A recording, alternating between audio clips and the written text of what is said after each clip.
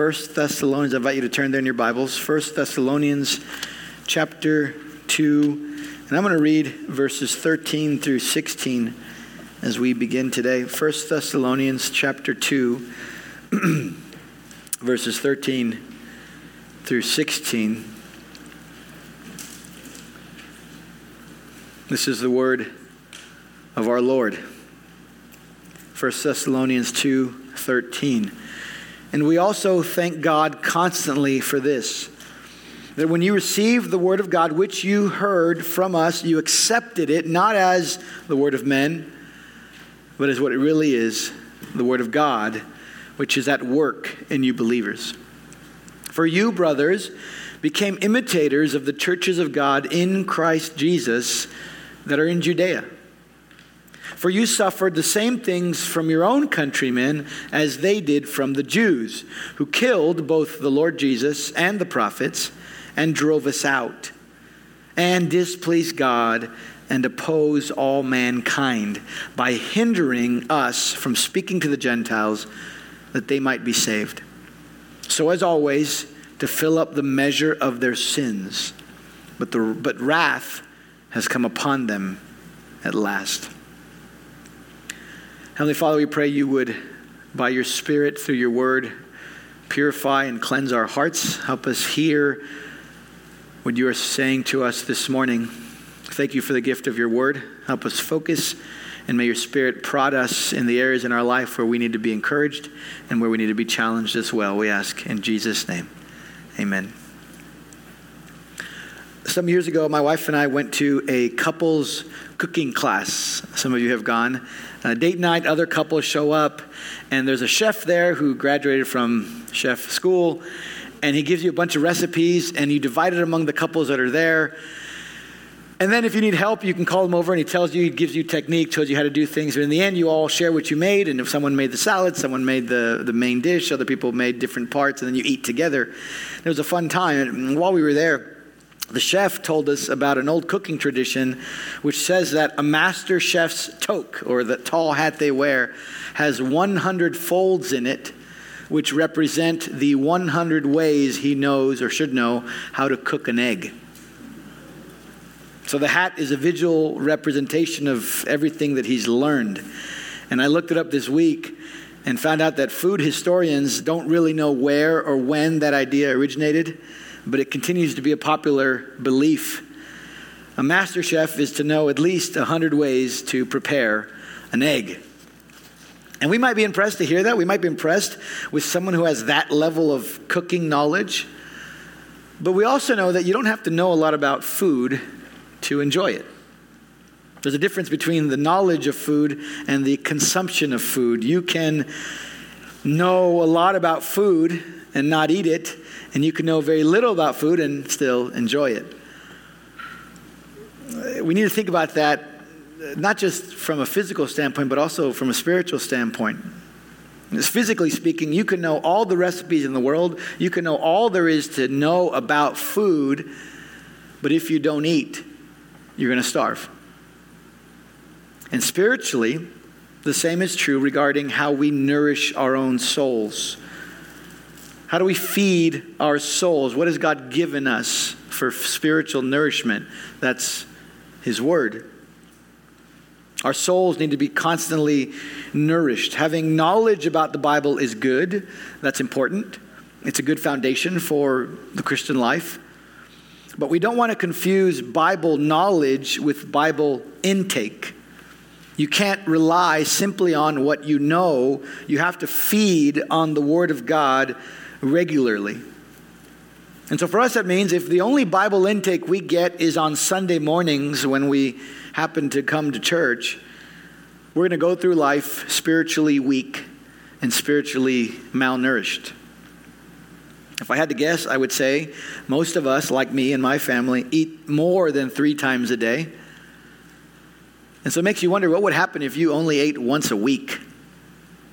You would lose weight in an unhealthy way. But more than that, you would have no energy. You wouldn't have the ability to fulfill the things that God has called you to do as a husband or a dad or a father or a mother. The same thing can happen in our spiritual lives if we stop feeding regularly on the Word of God. This is what God has given us to feed our souls. There is, we could say, spiritual junk food, and there is spiritual food. This is how God's Spirit works in us and through us. So last week, we ended the message at the end of verse 13. Just look at it one more time with us, because it speaks of the power of God's Word. He praises the church because when they heard the Word of God, they accepted it not as the word of men, but as what it really is, the Word of God. And then Paul says at the end of verse 13, the Word of God which is at work in you believers. We reminded ourselves that God's power is seen through the Word in bringing people to salvation and in their sanctification.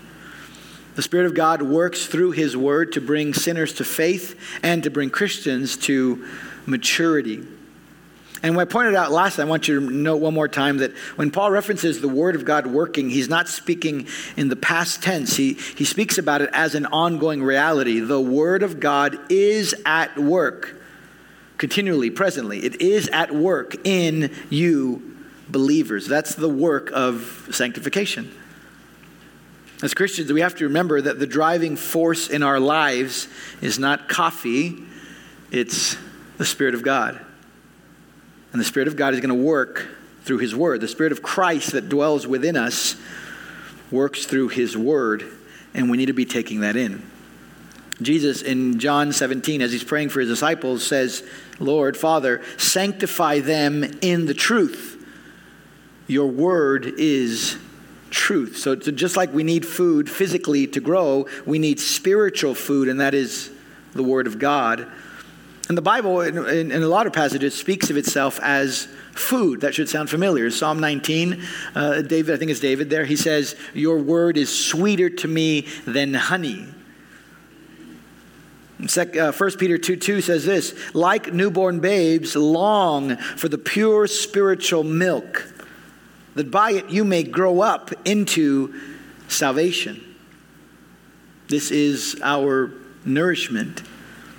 Speaking of his teaching to them, Paul said to the Corinthians, I fed you with milk. And he contrasted that with solid food, which he said, that comes next. That's once there's signs of maturity and growth, then there's solid food. And the author of Hebrews says the same thing in chapter 5. He says, the Word of God is milk for the young, and it is solid food for the mature. This is what our soul needs. Whatever the state of your soul, whether you're happy, whether you feel like you're doing well, whether you're fatigued, whether you're tired, what your soul needs is to hear and receive and then live out the Word of God.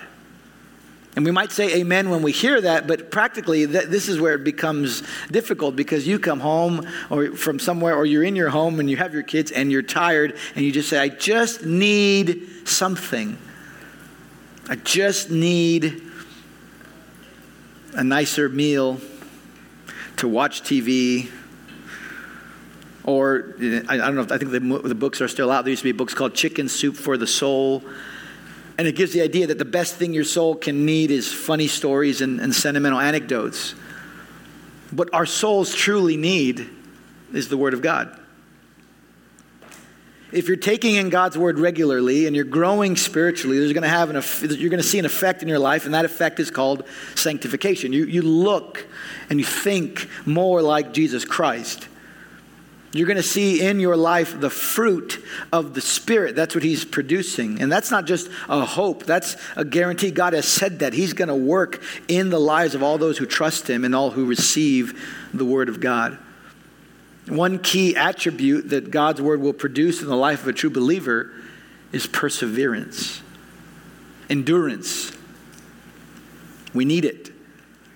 Back in 2008, when the Olympics were in Beijing, I remember we were told that the American swimmer Michael Phelps, because they talk about the Olympic Village and all that they do, he would consume in the morning, or I think in the course of a day, 12,000 calories.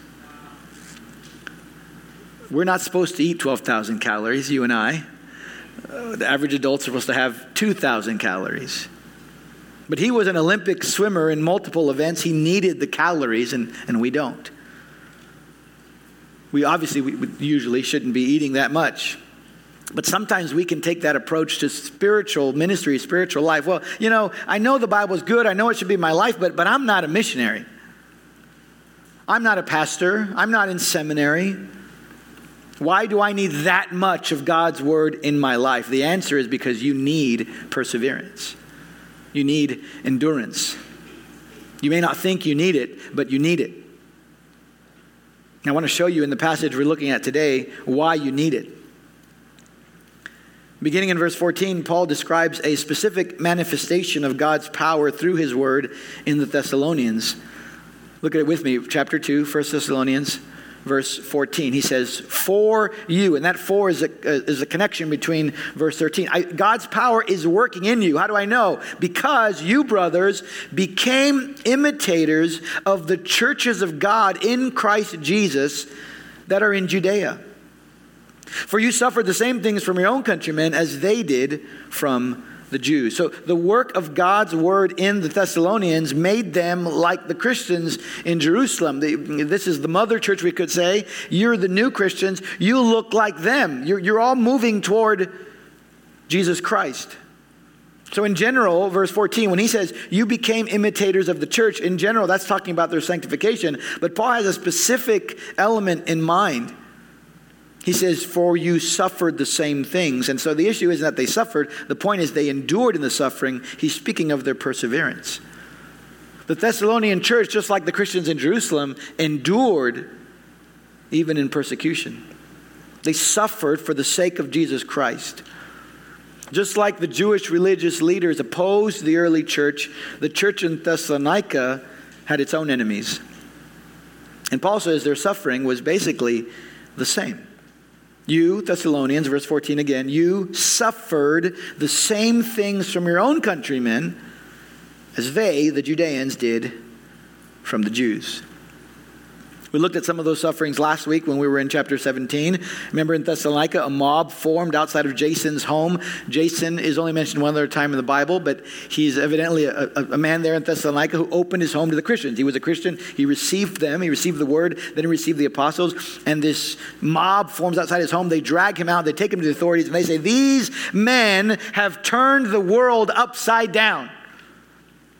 These men preach another king, Jesus. The bulk of the opposition for the Thessalonian church came from the Greek authorities, but Paul says it really isn't that much different from the opposition that the church in Jerusalem faced. And why could he say that? Different city, different culture. Why is it the same opposition? Because behind it is the same spirit. It's the spirit of the world, and it's the spirit of Satan. Satan is the enemy of God. If Paul could say that the opposition from the Jews in Jerusalem was the same as the opposition from the Greeks in Thessalonica, I think it's fair to say, and the rest of the Bible proves this, that the opposition that we face today is the same. It's going to manifest itself in different ways, but at its heart, it's the same kind of rejection, the same kind of opposition. And so because that's what we're facing, we need perseverance. And that's why we need to feed on God's word. We need to energize ourselves for the battle that is to come. We need to reorient our hearts and our minds with the truth. What exactly are we up against? What kind of opposition are you and I going to face if we're serious about serving Jesus Christ? Paul points it out in verses 15 and 16. Let me give you 3 descriptions of these enemies. Number 1, you and I need to be ready to face a hatred for Jesus. A hatred for Jesus. In verse 15, Paul begins to describe his opponents like this. They killed both the Lord Jesus and the prophets and drove us out. They killed the Lord Jesus. From a theological perspective, we understand that the death of Jesus was part of God's sovereign plan. God had planned this. Isaiah 53, the Lord was pleased to crush him. Jesus himself said, nobody takes my life. I lay it down. I am the good shepherd. I lay down my life for the sheep. I have authority to do so, and I will take it up again. But the sovereignty of God's plan does not undo the human guilt of everybody involved, particularly the religious authorities. The Jewish leaders condemned Jesus to death because they hated him. They were jealous of his ministry, and they opposed his message. Paul didn't know that just historically, he knew it personally. As a faithful Jew, he would have been there at the time, maybe referred to as Saul, or he had both names the whole time. But as a Pharisee, he would have been in Jerusalem during the Passover when Christ was crucified. He would have completely been with the leaders who were telling the people to begin to shout, "Crucify him, crucify him." And then 2 years later, after the church begins to grow in Jerusalem, Stephen stands up, he gives his message, and Paul, also known as Saul, was there collecting people's coats as they gathered stones to put him to death. Paul lived this hatred. After the death of Stephen, you can read this in Acts 7 and then in Acts 8, he goes out looking for Christians all throughout the Roman Empire so he could put them in jail or have them put to death. And when Paul describes his former life, he says he did so because he was a slave of Satan. He was serving the prince of the power of the air. You and I need to understand that this is what we're up against. It doesn't mean every single unbeliever has an absolute hatred for Christ. You're not going to see it manifest fully, but the system of the world hates Christ. They hate Jesus, and if you desire to serve Christ, you will be hated as well. Don't have this idea that maybe if I say it the right way, if I preach the gospel the right way, and if they see my kindness and my love, and they see our unity, then the world's going to embrace Jesus. They will not. Jesus said, by your love, they'll know you're my disciples. We'll stand out. Some will come to faith, but the system of the world will reject. And that's exactly what Jesus told the disciples. That means for us, practically, if one of your top desires, if one of your top priorities is to be loved and affirmed in the world, you're not going to be able to do that if you surrender your life to Jesus Christ. That's part of the reason Paul could tell the Corinthians, not many of you were wise, not many of you were noble. Paul said, all who desire to live a godly life in Christ Jesus will be persecuted. That's what he said to Timothy. This world hates Jesus. In Mark 13:13, Jesus told his disciples, you will be hated by all for my name's sake. But, he said, the one who endures to the end will be saved. He was calling them to perseverance. Hatred is coming. It's part of serving Christ, and we need endurance. There's a second reason we need to be ready. This world is marked by a hatred for Jesus. Secondly, a hostility toward man. A hostility toward man. Continuing here in verse 15, Paul says, the enemies of the gospel displease God and oppose all mankind. So this world rejects Jesus Christ, and they don't seek that which pleases God. They have no desire to serve God. They only live for themselves. And one evidence of that, based on what Paul says, is they oppose all mankind. That's maybe an interesting way to think about it, because it would make sense for him to say they oppose Christians. But he says all mankind. There is a distinct way where their hostility is seen because they murdered the prophets. They murdered men like Stephen and later the apostles. But Paul has a bigger principle in mind. The world isn't just set against Christians. The world is set against itself. This world is going to implode. There's a suicidal tendency in the world. And that's so important to remember, because the unbelieving world looks at Christians and they talk as if we're the bad guys. You believe the Bible, you teach the Bible, you're such a bigot. You're so opposed to human rights and human happiness and human love. And the truth is that they're the ones who oppose all mankind. Just like with Satan's temptations of Eve, the message comes across as if it's good, but Satan's purpose in the world is not the good of mankind. It's the destruction of mankind.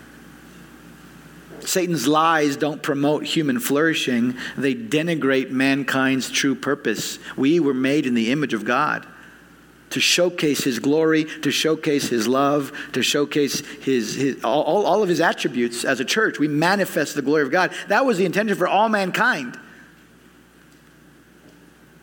That's not what we see in the world. This world works against that which is good for man. What are the loudest messages that we hear being taught to our children? It may not come off this explicit, but implicitly and sometimes explicit. What's the message? Don't listen to external authority. You follow your heart. You be whoever or whatever it is that you want to be. Don't let people pull you away from what you really want. And that underlying message is what has led to the dangerous escalation of immorality and now even perversion. It's not simply tolerated, it's promoted. Top members of Biden's cabinet, openly homosexual, transsexual. That's what this world is selling. And they say this is what's good for mankind. They don't say it like this again, but the message they give is, well, kill your babies. Mutilate your children if they need to, if you want to, if they want to be. Let lawlessness reign. And the only law they want to promote is one that promotes their agenda, not one that promotes the righteousness of God. That's where the world is going. Is it really healthy? Is it really good for a child or a teenager to be told that the essence of their identity is found in their own sexual expression? No, that's not the truth. It's inaccurate and it's dangerous. The core of our identity as human beings is that we have been made in the image of God.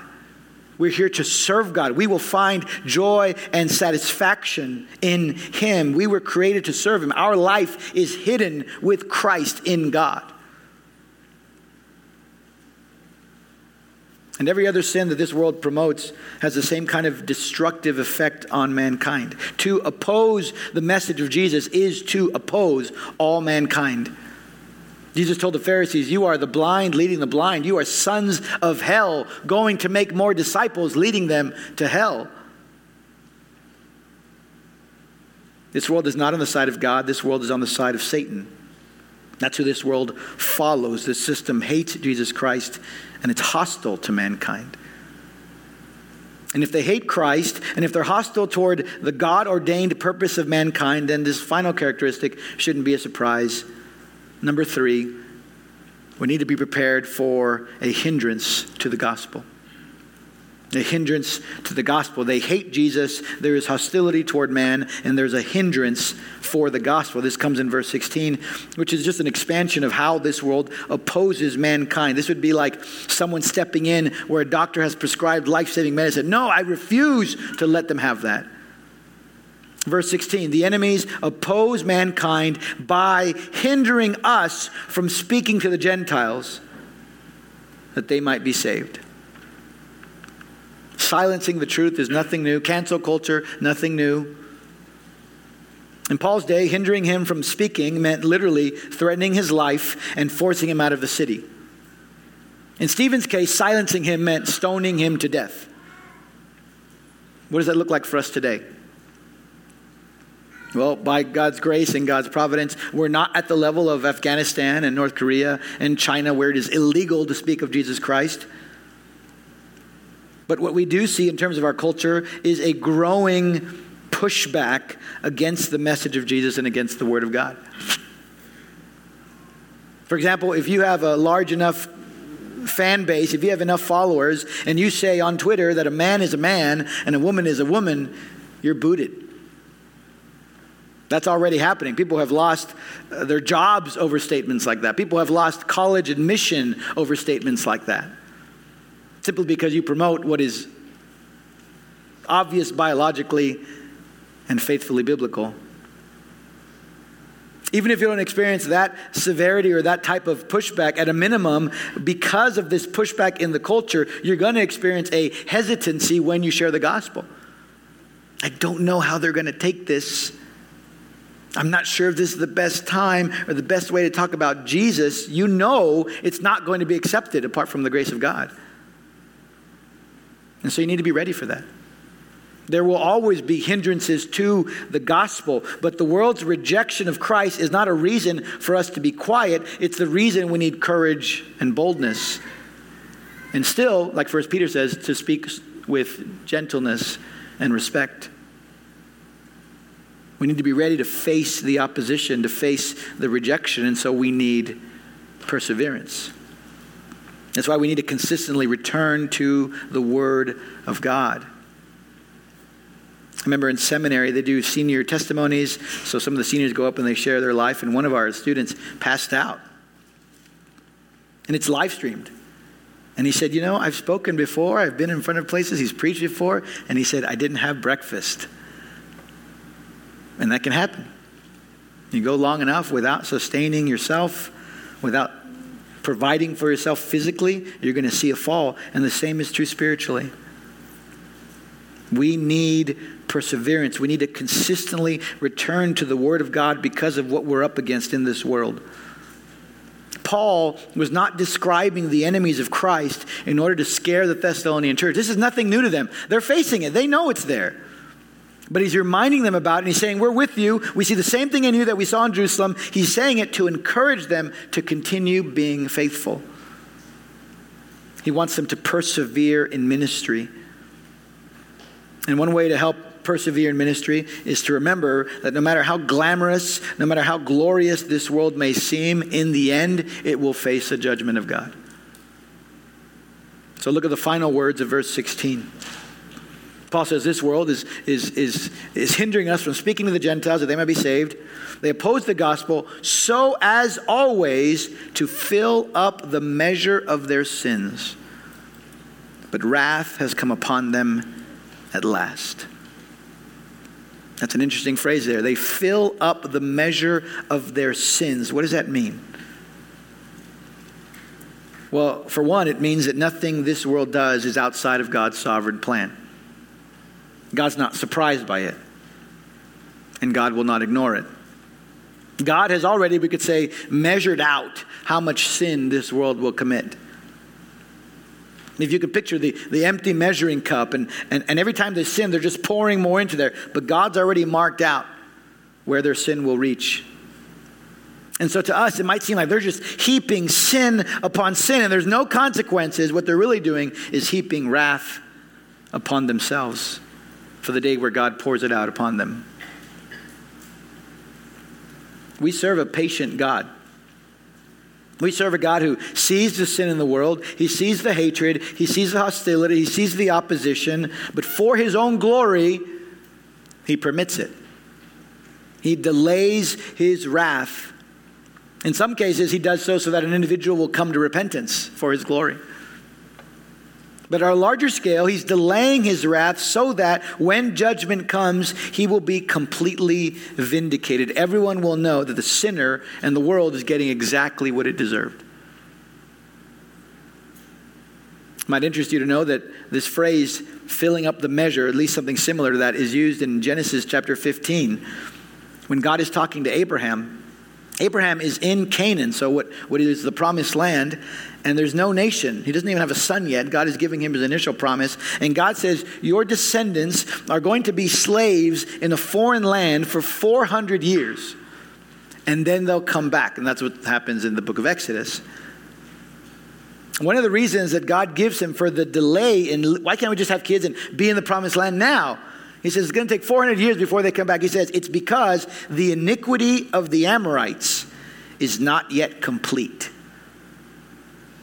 We sort of pass over that. It's not a common thing, but an interesting way to speak of sin. God told Abraham, you would be gone for 400 years, and then you get to come back because I need some time because the iniquity of the Amorites is not yet complete. We saw a language like that even in Daniel. Centuries after God spoke to Abraham, Israel comes out of Egypt. Then there's Moses, and then there's Joshua, and Joshua leads them back into the promised land, and Israel becomes God's instrument of judgment against the idolatrous and immoral nations. God said, they're sinning, yes, but they haven't filled up their measure of sin. I'm going to let them continue in sin, and then judgment will come, and it'll be clear. There are times when I, as a dad, might see my kids doing something questionable or even wrong. And I have, as a father, the authority to step in and give some kind of immediate consequence. But maybe some other parents or my own wife might disagree. Or maybe I'm not totally sure what the best consequence would be. It's something at a smaller level. Or even worse, maybe my own child wouldn't be convinced about the severity of his or her actions.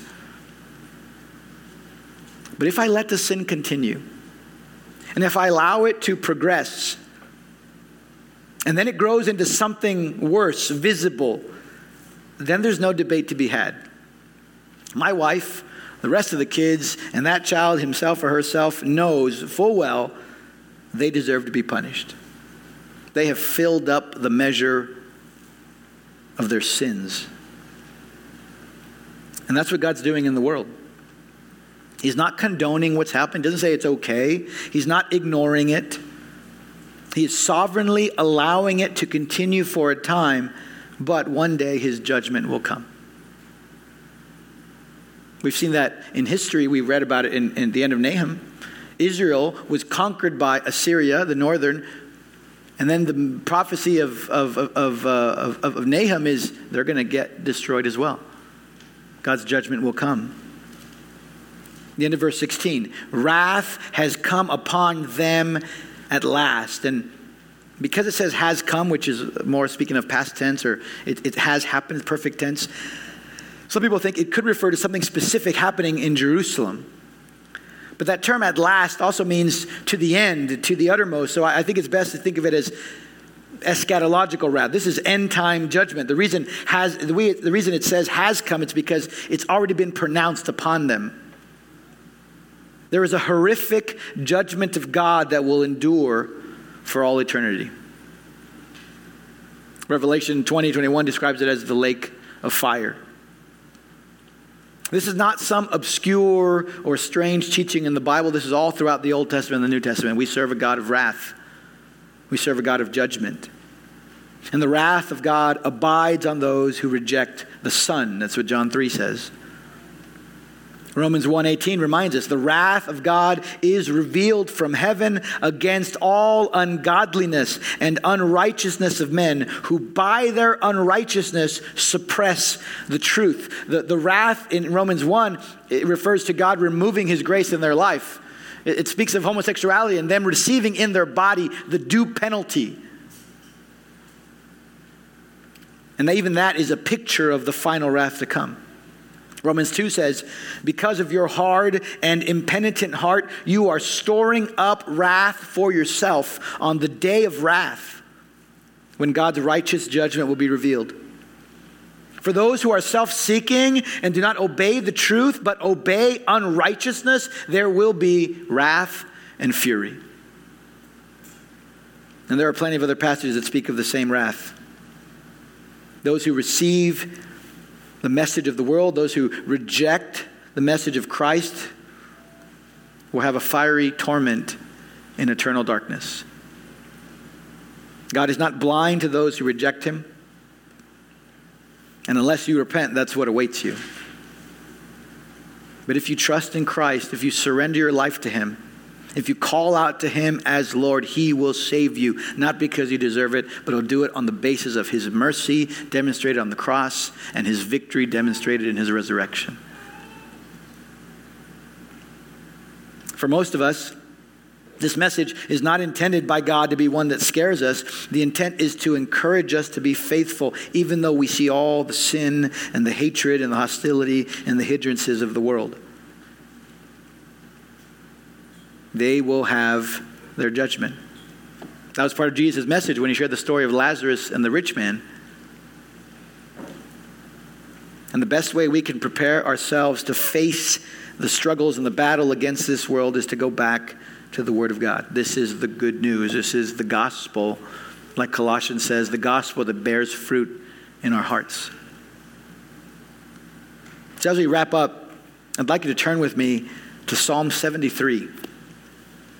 Some of you might be familiar with it. This is a personal story of a man named Asaph.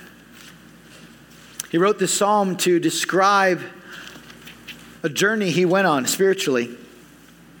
He describes an inner anguish because he looked around and all he saw around him was evil and wickedness. And nobody else seemed to care. And none of them seemed to be punished. Their life went well. Look at Psalm 73, verse 1.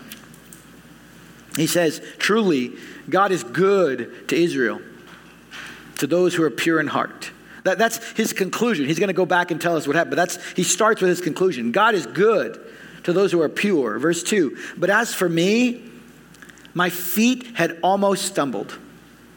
My steps had nearly slipped. For I was envious of the arrogant when I saw the prosperity of the wicked. He looked around and he saw people who didn't want to honor God, and their life was going great. In our culture, we'd say it's Sunday morning. They don't go to church. They sleep in. They have nice breakfast. They don't have to pack the kids into the car and try and head out. That's a danger for all of us, to fall into the envy of the wicked. How much easier would life be if I didn't follow Christ? We look around and we see the pleasures of the world. We see all the false promises, and there's an allure there to the flesh. Asaph looks around, he sees unbelieving people, and he said, their life is going great. Verse 4, for they have no pangs until death. Their bodies are fat and sleek. They're not in trouble as others are. And they're not stricken like the rest of mankind. So you could look around and see those who sought integrity, maybe didn't have enough to eat, and those who were stealing and consuming or being unrighteous with their use of money, fat and sleek, healthy. He goes on in verses 6 through 10 to describe their arrogance, their blasphemy against God. Initially in Asaph, there was a righteous anger. They shouldn't be doing this, but over time that turned into a frustration.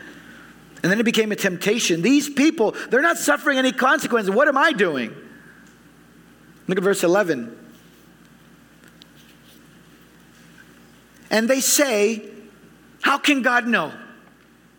Is there knowledge in the Most High? Behold, these are the wicked, always at ease. They increase in riches. So Asaph says, what's the point of being righteous?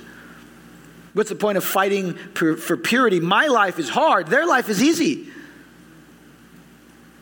At the same time, Asaph recognizes that his conscience and his God would not let him continue down that path. So we have verse 13. All in vain have I kept my heart clean and washed my hands in innocence. What am I doing this for?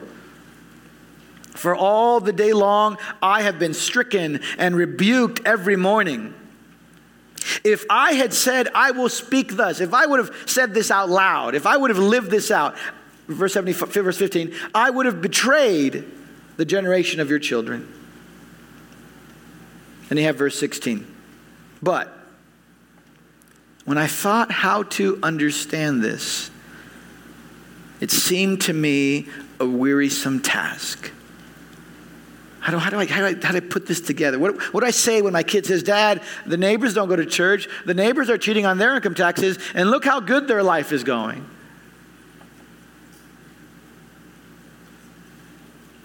It's a wearisome task. How do I answer this question? What's the point of my righteousness if life is only hard for me and easy for those who don't care?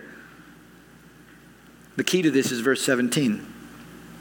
Here's what changed Asaph. This all seemed to me a wearisome task until, verse 17, until I went into the sanctuary of God. Then I discerned their end. That was the difference. Asaph went to church. Asaph heard the word of God, and he discerned their end. I remembered where that life is headed. Verse 18, now here's the confident proclamation. Truly, God, you set them in slippery places. You make them fall to ruin. How they are destroyed in a moment, swept away utterly by terrors. Like a dream when one awakes, O Lord, when you rouse yourself, you despise them as phantoms. That's all pointing to the wrath of God that will come upon the wicked. It will be a terror.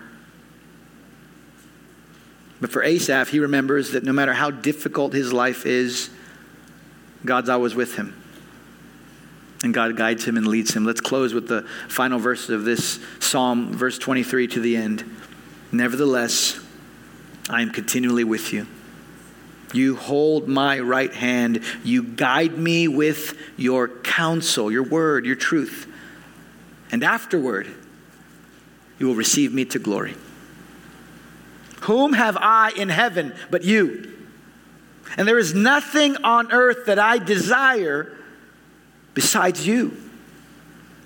My flesh and my heart may fail, but God is the strength of my heart and my portion forever. For behold, those who are far from you shall perish. You put an end to everyone who is unfaithful to you. But for me, it is good to be near God. I have made the Lord God my refuge, that I may tell of all your works.